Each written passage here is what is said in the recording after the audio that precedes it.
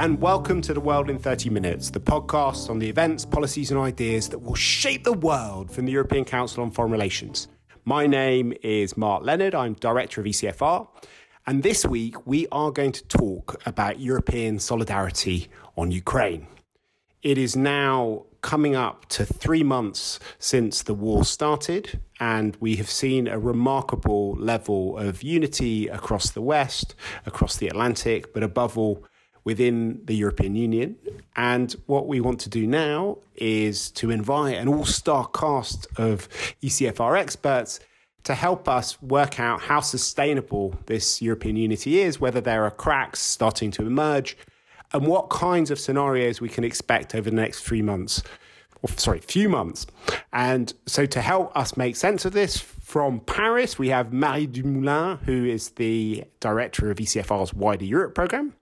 From Rome, we have Arturo Varvelli, who is the head of ECFR's office in Rome, as well as a senior policy fellow at ECFR. And from Warsaw, we have Piotr Buras, who is the head of our office there, as well as also being a senior policy fellow. But we're actually all sitting together in Malaga, Spain, for our annual staff retreat, where we've been talking a lot about these issues. Marie, why don't we go to you first? You've been thinking about some of the scenarios over the next few months, which might actually end up putting some pressure on the unity amongst European countries that we've managed to achieve so far. Do you want to talk about them? Well, it's obviously difficult to predict the outcomes of the war just 3 months after it started, but one can imagine several scenarios of how it evolves, and some of them are highly divisive for Europeans. The first one, and probably, well, I'm not sure it's the most divisive, but it will be divisive if it happens, with Ukrainian successes in the fighting. There will be a point when Ukrainians and possibly some Europeans will think it's worth going to victory and retaking control of the whole territory of Ukraine, including the Donbas that was occupied before, since 2014, and Crimea. And there will probably, in this situation, be other Europeans who will say, wait, Crimea is probably a red line for Russia, and we don't want to trigger an escalation that would be totally uncontrollable. A second scenario we can imagine that will be probably less divisive, but quite unstable for Europe, is a scenario in which the fighting stops because both sides are completely exhausted. You have a de facto ceasefire along a very long line of contact, but fighting can continue or resume every time. And this obviously would be extremely difficult to handle for Ukraine, but also for the Europeans.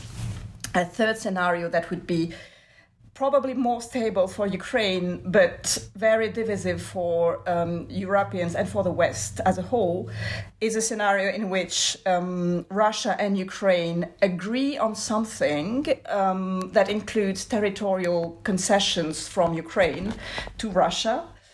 And in this case, I'm afraid that some will say, if Ukraine agreed about it with Russia, then we should recognize these territorial concessions, while others will say we can't recognize because that would be an unacceptable precedent for the international community.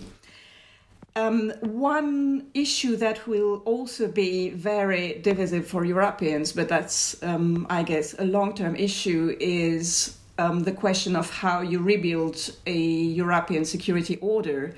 Do you do that against Russia, like building a wall to protect Europe from Russia, or do you try to build a security order that includes Russia? I can see that some Europeans will be arguing that you can't have a stable security order if you don't take into account Russia's interests, while others will say the best way to protect European security is actually to build our own order that excludes Russia and to consider that Russia is the enemy. Great, thanks a lot, Mahi. So that's quite concrete things to do with the fighting. I think there are other things which we can explore as well, such as some of the effects of the sanctions and the refugees, but which I think relate to those different scenarios, which have a lot to do with how long one wants the fighting to go on for, or whether to move to some sort of resolution. And I think in the discussion from before the war till now, you have, every member state coming at this with a mixture of geography and history and other sorts of things going on. And they're the two countries which often seem to have the most different historical attitudes towards Russia are Poland and Italy. So it'd be really interesting to hear what the two of you think about the different scenarios and how you think things are evolving. I mean, I have to say it's a surprise, I think, to many people how narrow the differences between Warsaw and Rome are compared to what they could have been. But is that something which is likely to happen going forwards? What did you think of Mahi's scenarios, Piotr? Well, I think from the Warsaw perspective, this third scenario is, I think, particularly interesting and important. This scenario about it's about the future of the European security order, because I think the prevailing assumption in Warsaw is that it's not going to be any European security order for quite a long time, so that we need to be prepared to live in this confrontation with Russia and with a hostile Russia, and not give in to the illusion that basically we could create a new settlement with Russia anytime soon. So basically, the default scenario from the Polish perspective, I think, is a rather long-term confrontation, which we as the European Union have to and need to accept and endure. And this is where I think we indeed will be probably facing quite a lot of tensions in Europe, because I don't think that this is an approach which will be very welcome by many other countries in Europe. So I think there are those who perceive this Russia's threat as existential, really existential. I mean, in Poland we have bombs falling 5 kilometers away from the Polish border. So in Poland, for example, the risk of a conventional confrontation with Russia is not a theoretical scenario. And the same is true for the Baltic state, the same is true, I think, for Romania, and this is how the societies and how the elites in those countries perceive this threat. And I think in Western Europe you have more of a concern about a nuclear escalation. So basically the only direct confrontation with Russia you can imagine in Germany, in France, in Italy, is that basically there would be a nuclear war.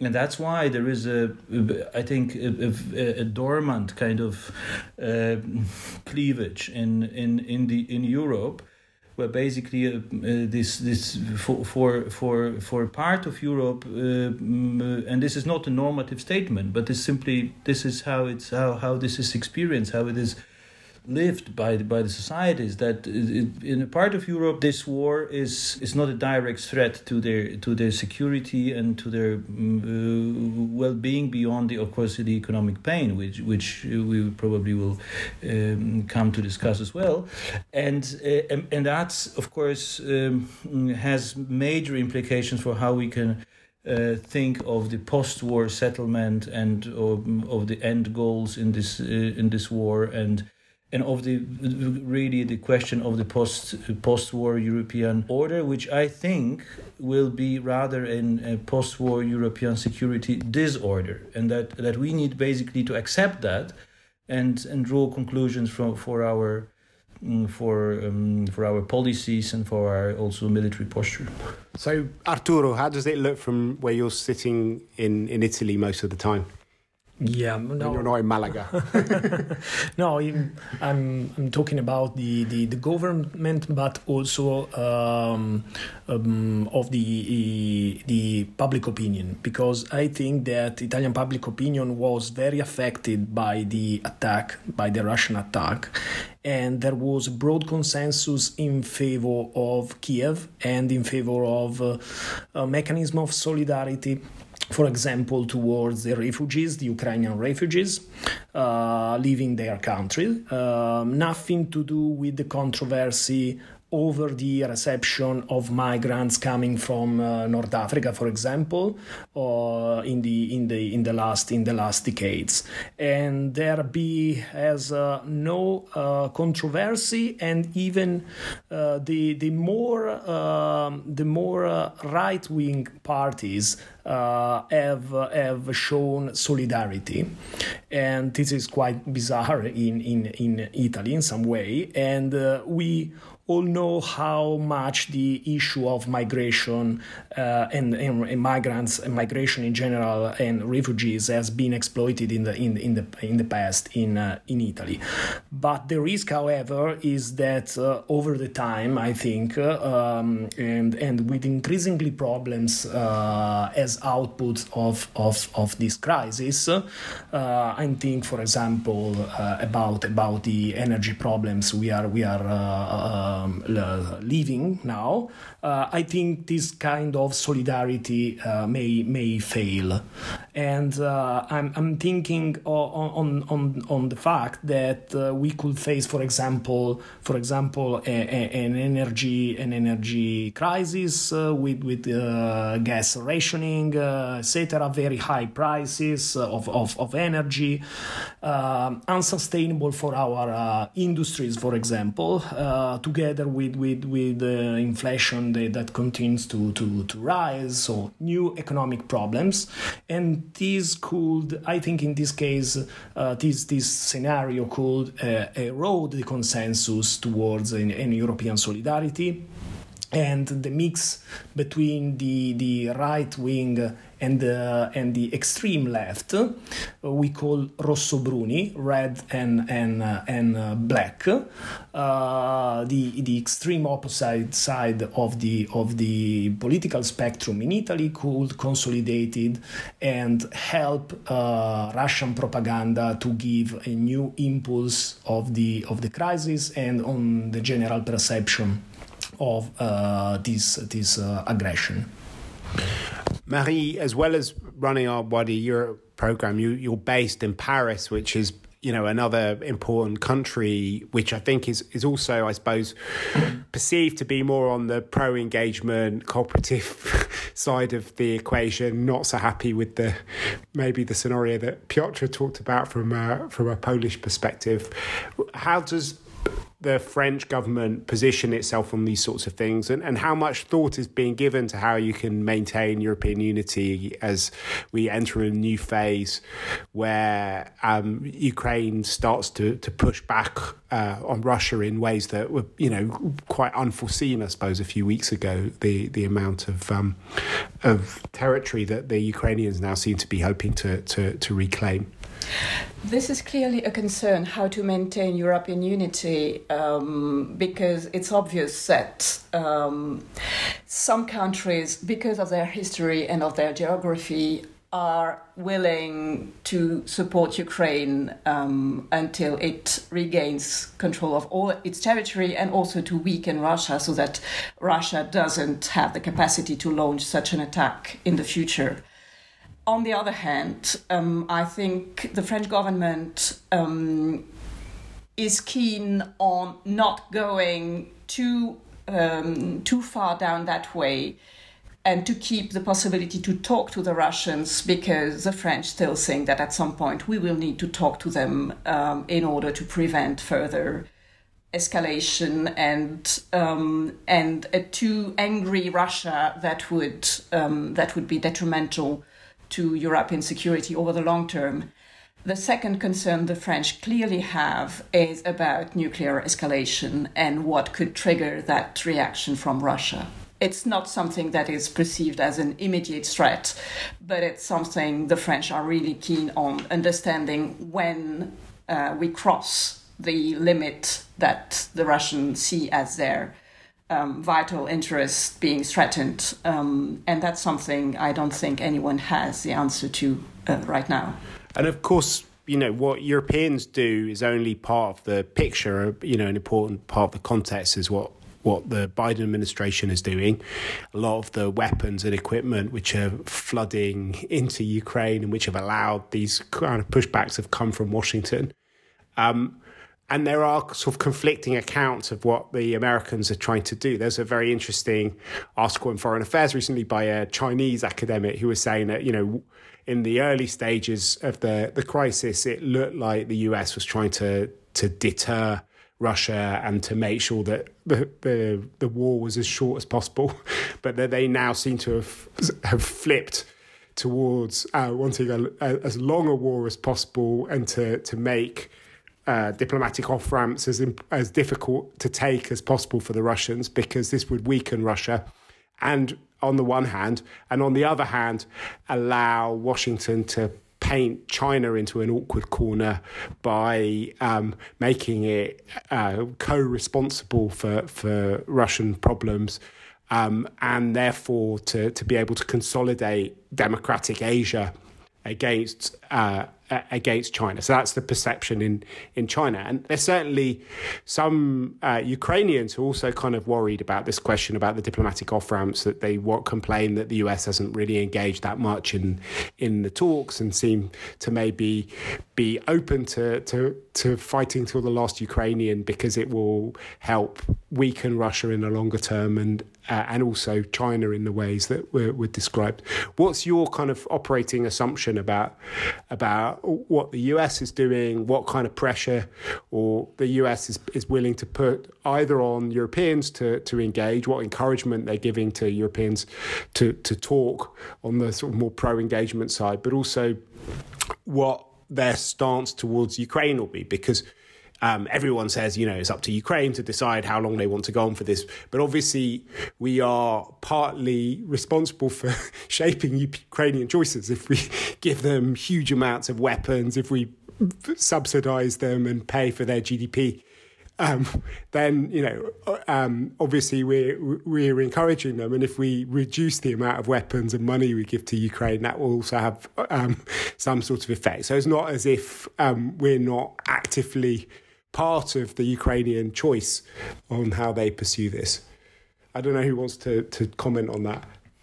Yeah, I can say a few words. I think the American policy is at the moment indeed slightly different than it was at the very beginning of this conflict, and because like all of us, I think also the Americans are quite surprised by the ability of the Ukrainians to defend themselves, and this prospect of weakening Russia, or kind of the question what could be Russia's defeat is of course very much underdefined.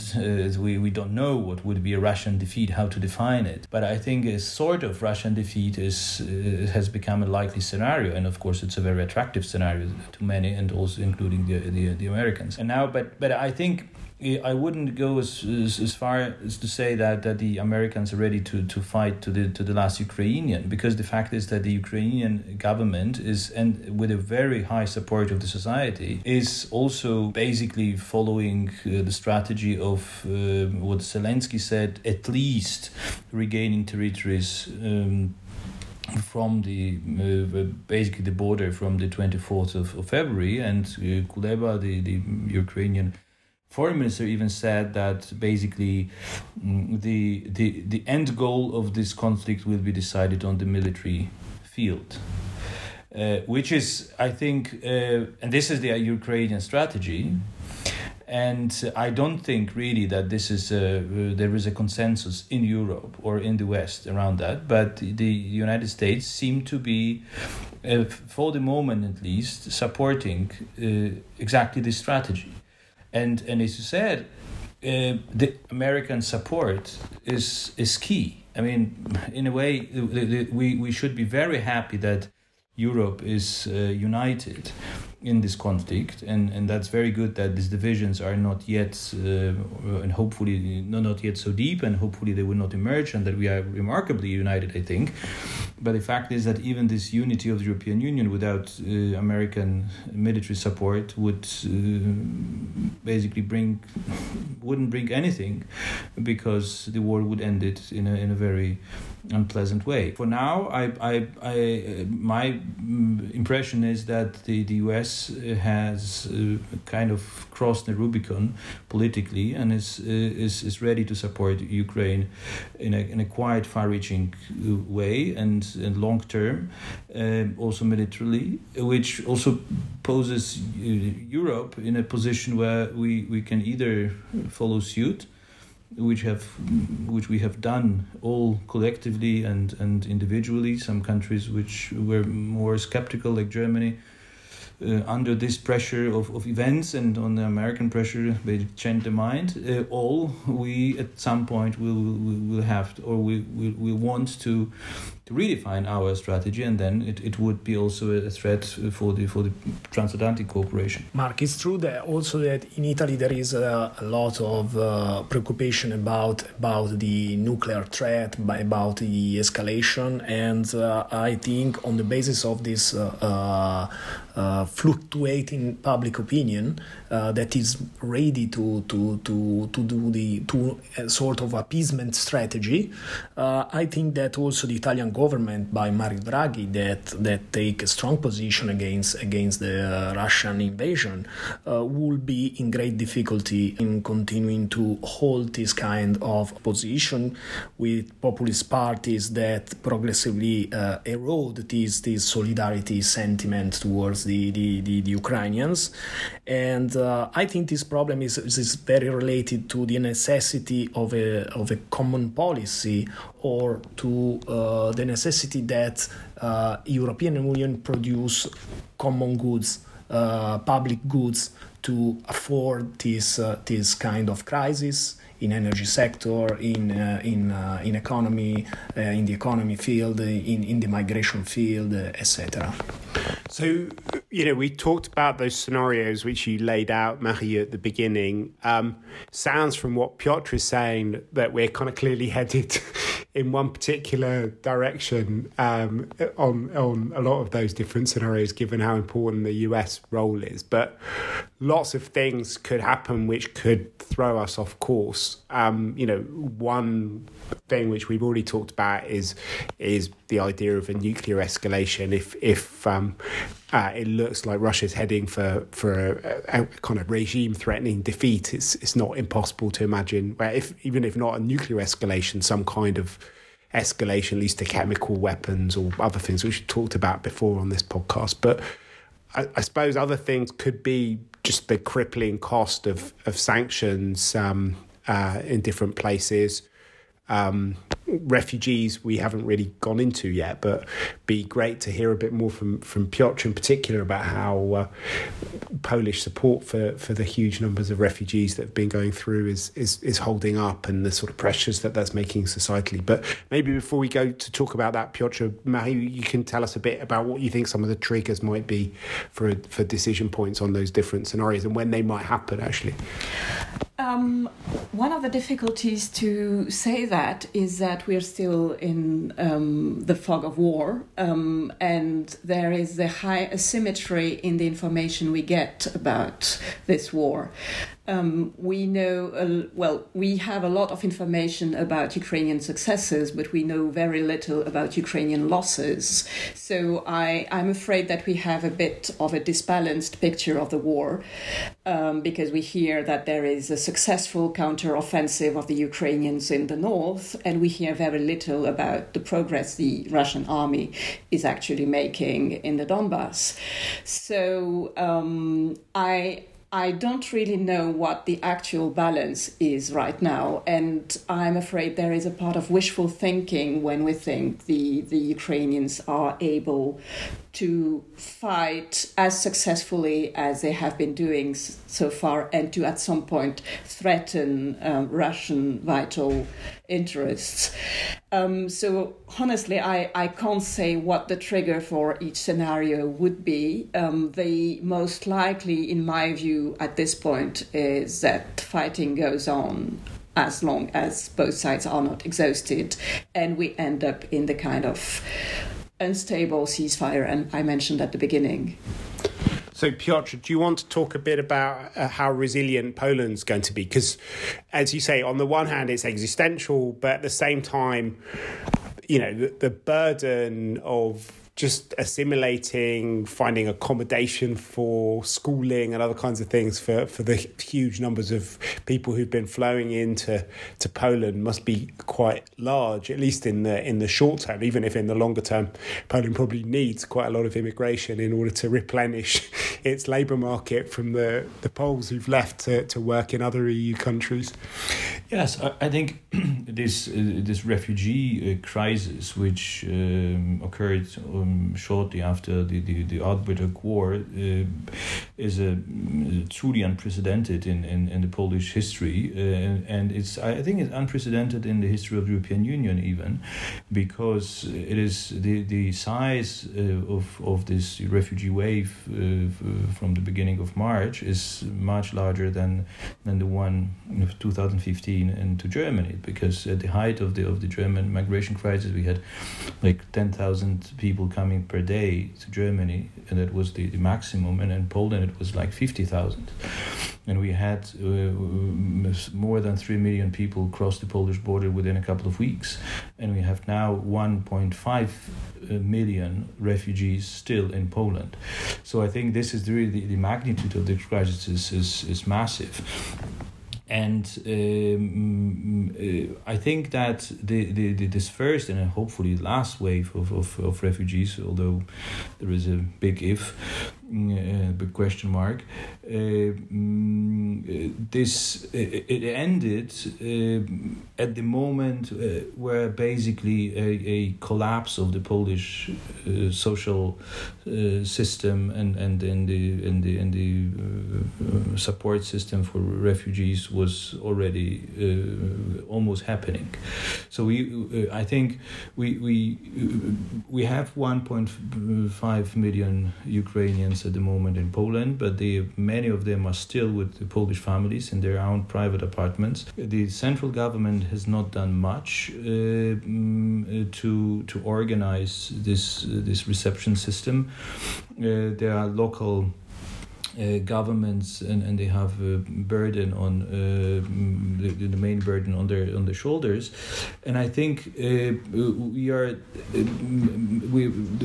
so all of them are managing this crisis somehow, and it's of course remarkable that the society is so open and so helpful. But my worry is that if things go wrong in Ukraine, if there is a worsening of the military situation, if there is a fall of one of the big cities, which we all hope will not happen, but we need to be realistic, then we can have several 100,000 people in Poland within a few days, and I think Poland is not prepared for that. And when we talk about European solidarity, so for example, the Polish government does not want relocation, systemic relocation across Europe, because it doesn't want to set a precedent that basically in the future, if Poland will have to take people from Syria, for example, yeah, and so that's a problem, and I think there is a risk. I hope it will not materialize, but there is a risk in that regard, that things can still go out of control,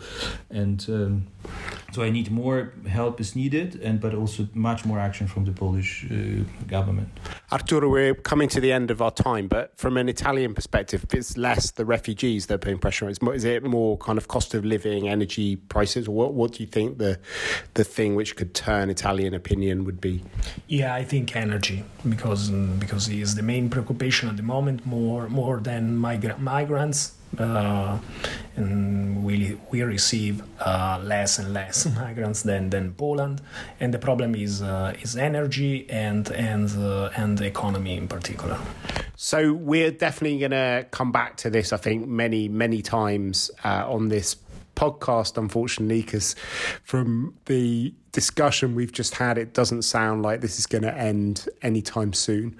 But there is one thing left to do on this podcast, which is our bookshelf segment. Marie, what's on your bookshelf at the moment? I'm reading a book called Dark Shadows: Inside the Secret World of Kazakhstan, which was written by a Kazakhstan-based journalist Joanna Lillis, and it's a sort of description of the main challenges Kazakhstan has been facing since independence in 1991.